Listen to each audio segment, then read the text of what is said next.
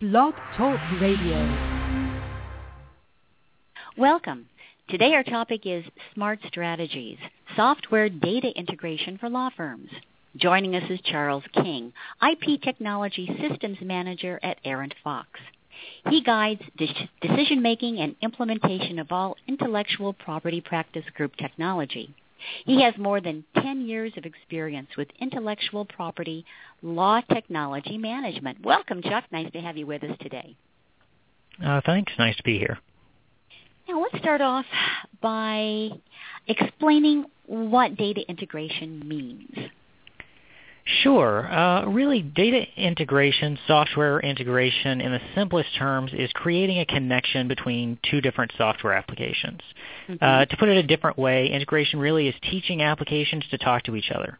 And the most common type of integration is setting up data sharing between applications. It might mean handing data entered into a legal docketing database directly over to an accounting database without it having to be rekeyed, or it might mean passing some data from a docketing database to the accounting database and having other information pass the opposite way. In more complex integrations, you might do something like having the creation of a new accounting record automatically create a corresponding docketing record, a file management system record, a document management system record, or maybe a form generation software record. As you can see, integration really can mean a lot of things, and what it does is entirely dependent on the goal and the effort that you put into it. Of course. Now, why would a law firm be interested in undergoing a data integration project, and what kind of benefits can the firm expect to get from a project like this? Well, in law firms these days, in order to survive, really efficiency is the name of the game. You bet. And integrations are, they're really low-hanging fruit when it comes to improved efficiency measures. They're all about using fairly simple technology to significantly reduce redundancies in the staff side. Rather than having a billing clerk enter all pertinent information required for a conflict search and then having a docketing specialist enter much of the same data in order to create a docketing record, and then maybe later even having a secretary enter additional data, rekeying the same information to create a record in a template generation system. Integration focuses on having a single point of entry for each data point and then sharing that information with all the applications that need it. Different members of your staff would no longer need to spend time recreating data that someone else has already entered, and instead can spend that time on other tasks. In fact, if the data is shared between systems throughout the life of a record, it can save time not only at record creation, but really it can continue saving time by removing updates having to go into multiple systems just by having the integration push data back and forth as updates are made. Of course, the single point of entry does have other benefits aside from just reducing that redundancy, reducing keystrokes. Really, at the point that you remove multiple data entry points, you decrease the likelihood of having discrepancies between different systems and make it a much more manageable process to quality review record data across all the firm's applications and systems. I would think higher really, accuracy, too. Am I correct? That's absolutely right. Okay. Of course, you're going to increase consistency and accuracy. By having the extra time to do that quality review and to do it in a single point of entry, of course, you'll end up with better and more accurate data. And that good data, that better data, it's really good for everybody. It's crucial, particularly if the firm is going to be exposing data to clients on bills, on documents that are created and sent out to them from a document generation application, or maybe if that information is being shared with the client over a web portal even. Really, lastly, one of the big benefits to data integration is it will help your reporting needs considerably. By having that key that's going to tie all of your systems together, you can pull your data together in new and interesting ways, maybe combining financial data and prosecution data into a single report rather than having that manually sort of pulled from different systems and put together, or doing things like entering images that are put into your docketing database onto bills and adding just that little bit of professionalism and polish to those bills. So we're talking time efficiencies that translate into cost efficiencies, kind of in terms of the bottom line. That's absolutely right. Absolutely right. Are there good and bad times to take on a data integration project? So with really any technology project, obviously the ideal time, which this isn't a helpful answer, but the ideal time obviously is a slow time. You're always going to be investing a lot in any technology project. So if you can schedule it for a time when people are less hectic and less stressed, obviously that's good. But really with an integration project, depending on your scope, you really could tackle it at practically any time, and the only requirement is making sure that it's a time where the key players for creating and implementing that integration can commit the time to regularly meet and regularly discuss. Obviously, we're talking about very important firm data. It's data that's sort of intellectually owned by a lot of different people. So you need to make sure that all of those people have the time to commit and get into a room. And, of course, it will be a technology project. So you're also looking for time from your IT department and potentially even from an outside vendor. Got it. So you mentioned key players. Now, who needs to be included in a data integration project? And how do you decide who to include on that team? Sure. Obviously, there are a few different things that you've got to determine and got to do in an integration project. The number one people, or the most obvious people, of course, are the IT department. They either would be able to do your data integration for you, which is, one good and important thing that I think a lot of people don't realize is the resources in their IT department might be able to do a data integration project without an outside vendor having to become involved. Of course, even if you involve an outside vendor, that IT team will have to work with that outside vendor to get them into your systems and to make sure that everything is done according to your best IT practices. The other thing you'll need really are the data owners, and those could be a variety of different types of people, just depending on the resources that your firm has. It could be people in your docketing department. It could be billers in your accounting department. If you have technology leaders within individual groups in your firm, it could be those people. But certainly you're thinking of someone who knows the data, who's familiar with how it gets entered and what it looks like once it's in your various applications. Really, the last people who you need to make sure are involved in that process are the managers. This is critical systems data.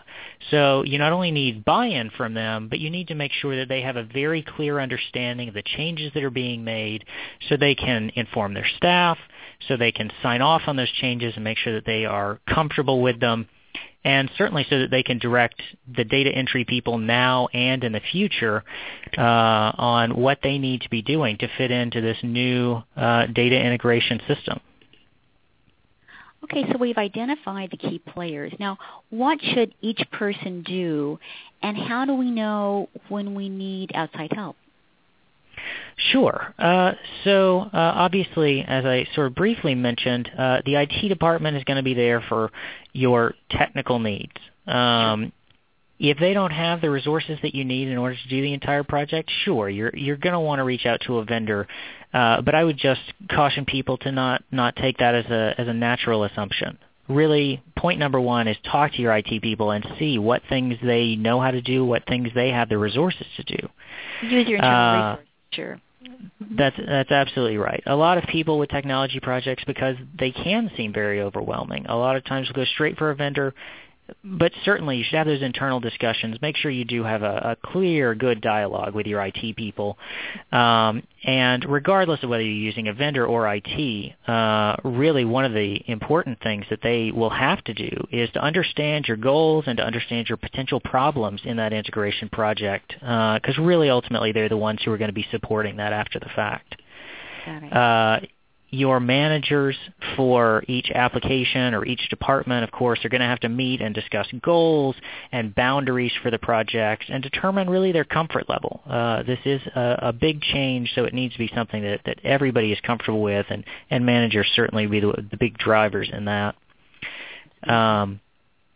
Data experts, so whoever those people are, whether it's on the data entry side or whether you actually have somebody on the database side, clearly would need to be involved as your resource for determining where are we getting the data, where are we putting the data, and how are we actually making that happen. And last but certainly not least, on a project like this, you really have to have a project leader. And really their big requirements are going to be to document everything that happens, to keep the meetings on schedule. This is a really manageable project, but you do have to make sure to keep that momentum moving forward because there's so many people involved. And the biggest job that they... Yeah, absolutely. And really the biggest job that they have is to make sure that they are the person who entirely understands the discussions that happen in the planning meetings, in the implementation meetings, because really someone in the room needs to be able to see the entire picture. And I mean, really, that's a huge job because it is potentially a confusing process just because there are, like you say, so many moving pieces. Oh, yeah. Now, once you've got a team assembled, what are the next steps? So the next steps really, once you have that team together, are to start deciding what your implementation, what your integration is going to look like. Really, step number one, you sit in a room and you talk about what your current problems are, where you know you're duplicating data entry. That's absolutely number one, is to decide, well, here are the places where we've lost efficiency, where we want to pick it up. Before you start talking about how to do that, first you need to know what it is that you want to do. Sure. The next thing certainly is determining the scope of what you want to do, which depend entirely on your needs. It depends on the number of applications you're working with. It depends on what applications are actually producing some sort of data that's going to be shared either internally or externally. And I mean, really that's going to be the big factor ultimately when you get down to cost as to how much that integration is going to cost you, is looking at that scope. Are you looking at a daily job that shares data? Are you looking at something that runs every hour? Are you looking for something that stores data sort of in a neutral location and everyone actively pulls that sort of on the fly? And certainly once you decide that scope, you're going to be meeting with your IT team or your vendor potentially so that they can identify the gold standard system for each bit of data that you want to be sharing. Because really they need to look at the requirements behind the scenes in the database and see maybe this application requires a date formatted like X and that one requires a date formatted like Y. So they're the ones ultimately who are going to put the pieces of those puzzles together.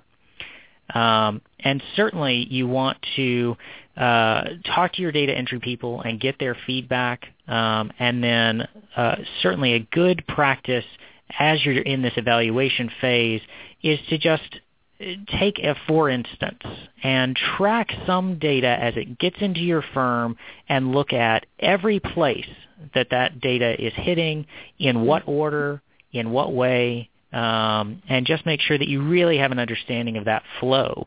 And really all of these steps, the evaluation phase, or even things, if you're going to bring in a vendor, that you can decide internally before you bring them in and start looking at the process and the correction. At the very least, you can go ahead and you can document, well, here's how things stand and here's what we want ultimately to do, however we need to do it. Now, we just touched on defining the scope of what we want to do. What are the major milestones for the project itself? Sure. So certainly after you get out of this evaluation phase, that's really when I would recommend starting to look for vendors if you feel like you need a vendor and you can't do this internally with your IT resources. So certainly you want to reach out potentially to other people in the industry who have worked on projects like this and get a vendor with experience and a vendor who comes highly recommended, since this is mission critical data that you're touching ultimately. You're going to want to meet with that vendor on the timeline, and they certainly will lay out whatever their normal procedure is on a project like this, but there are certain things that you can expect will definitely come up as milestones in any project like this. You are going to have to look at your data, evaluate it, and standardize it to make sure that you really have good data before you go into an integration project. Certainly, if you're going to be sharing any historical data, then you need to know the problems before you start even considering how you would share it.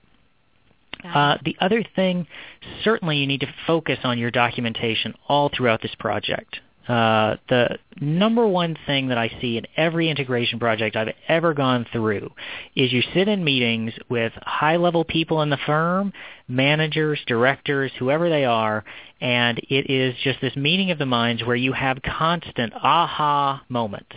Everyone in the room who are well informed about firm policies and procedures and they know how things work, they have a lot of institutional knowledge, will sit there and be amazed by the things that they didn't actually realize, that they didn't know. So it's absolutely critical at every stage to be documenting all of these things that you discover as you go through. You do want to document that stuff, and probably eventually you will pass it on to the IT department for them to store it, but certainly document it as you go along because that'll make things much easier. Meet regularly and track your progress. Assign very specific tasks to your team members. And certainly you want to establish a testing environment. Again, mission-critical data. Establish a testing environment. Once you have your logic in place with your vendor or IT, you're going to want to test in that testing environment, some data pushes, meet for feedback, implement, and repeat all of that as necessary until you're really completely satisfied with what you're getting in the end. Really, one of the dangers with a project like this is to say, okay, well, we've been testing and testing and testing, and we're not quite where I want to be, but we're maybe 90% of the way there, and there's just this one little thing we need to tweak manually. And I would say that is the absolute enemy of the spirit of an integration. You want to get it right, and you want to actually devote the time to get it completely right so you're not losing efficiency in this process that's meant to be getting that efficiency back for you. Got it. So what does a successful integration look like when it's complete? And once that it's up and running, what's the care and feeding of that integration? Sure. So success in an integration, really, it's pretty simple. If it's saving you time and it's reducing errors, you have a successful integration. If you have anything else going on, you have a failed integration. And really this looks at firm processes, provide reliable data on how and when it's needed. That's what a successful integration does.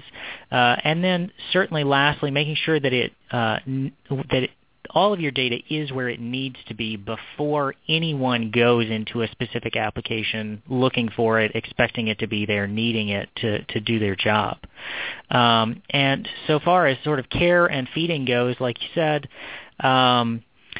there really is not a whole lot once you have a successful integration up and running. It is routine IT maintenance that would keep most of these going. Obviously, you could get into a more complex project, but it's a pretty standard task in most integrations. Super. Well, that brings us to the end of our podcast. Thanks to our guest, Charles King, for sharing your expertise in software data integration for law firms. Charles will be a speaker this fall at ALA's Intellectual Property Conference for Legal Professionals in Washington, D.C., September 18th and the 19th, where he will be discussing IP software conversions. Visit the ALA website, alanet.org, for more info. And thanks, everyone, for joining us.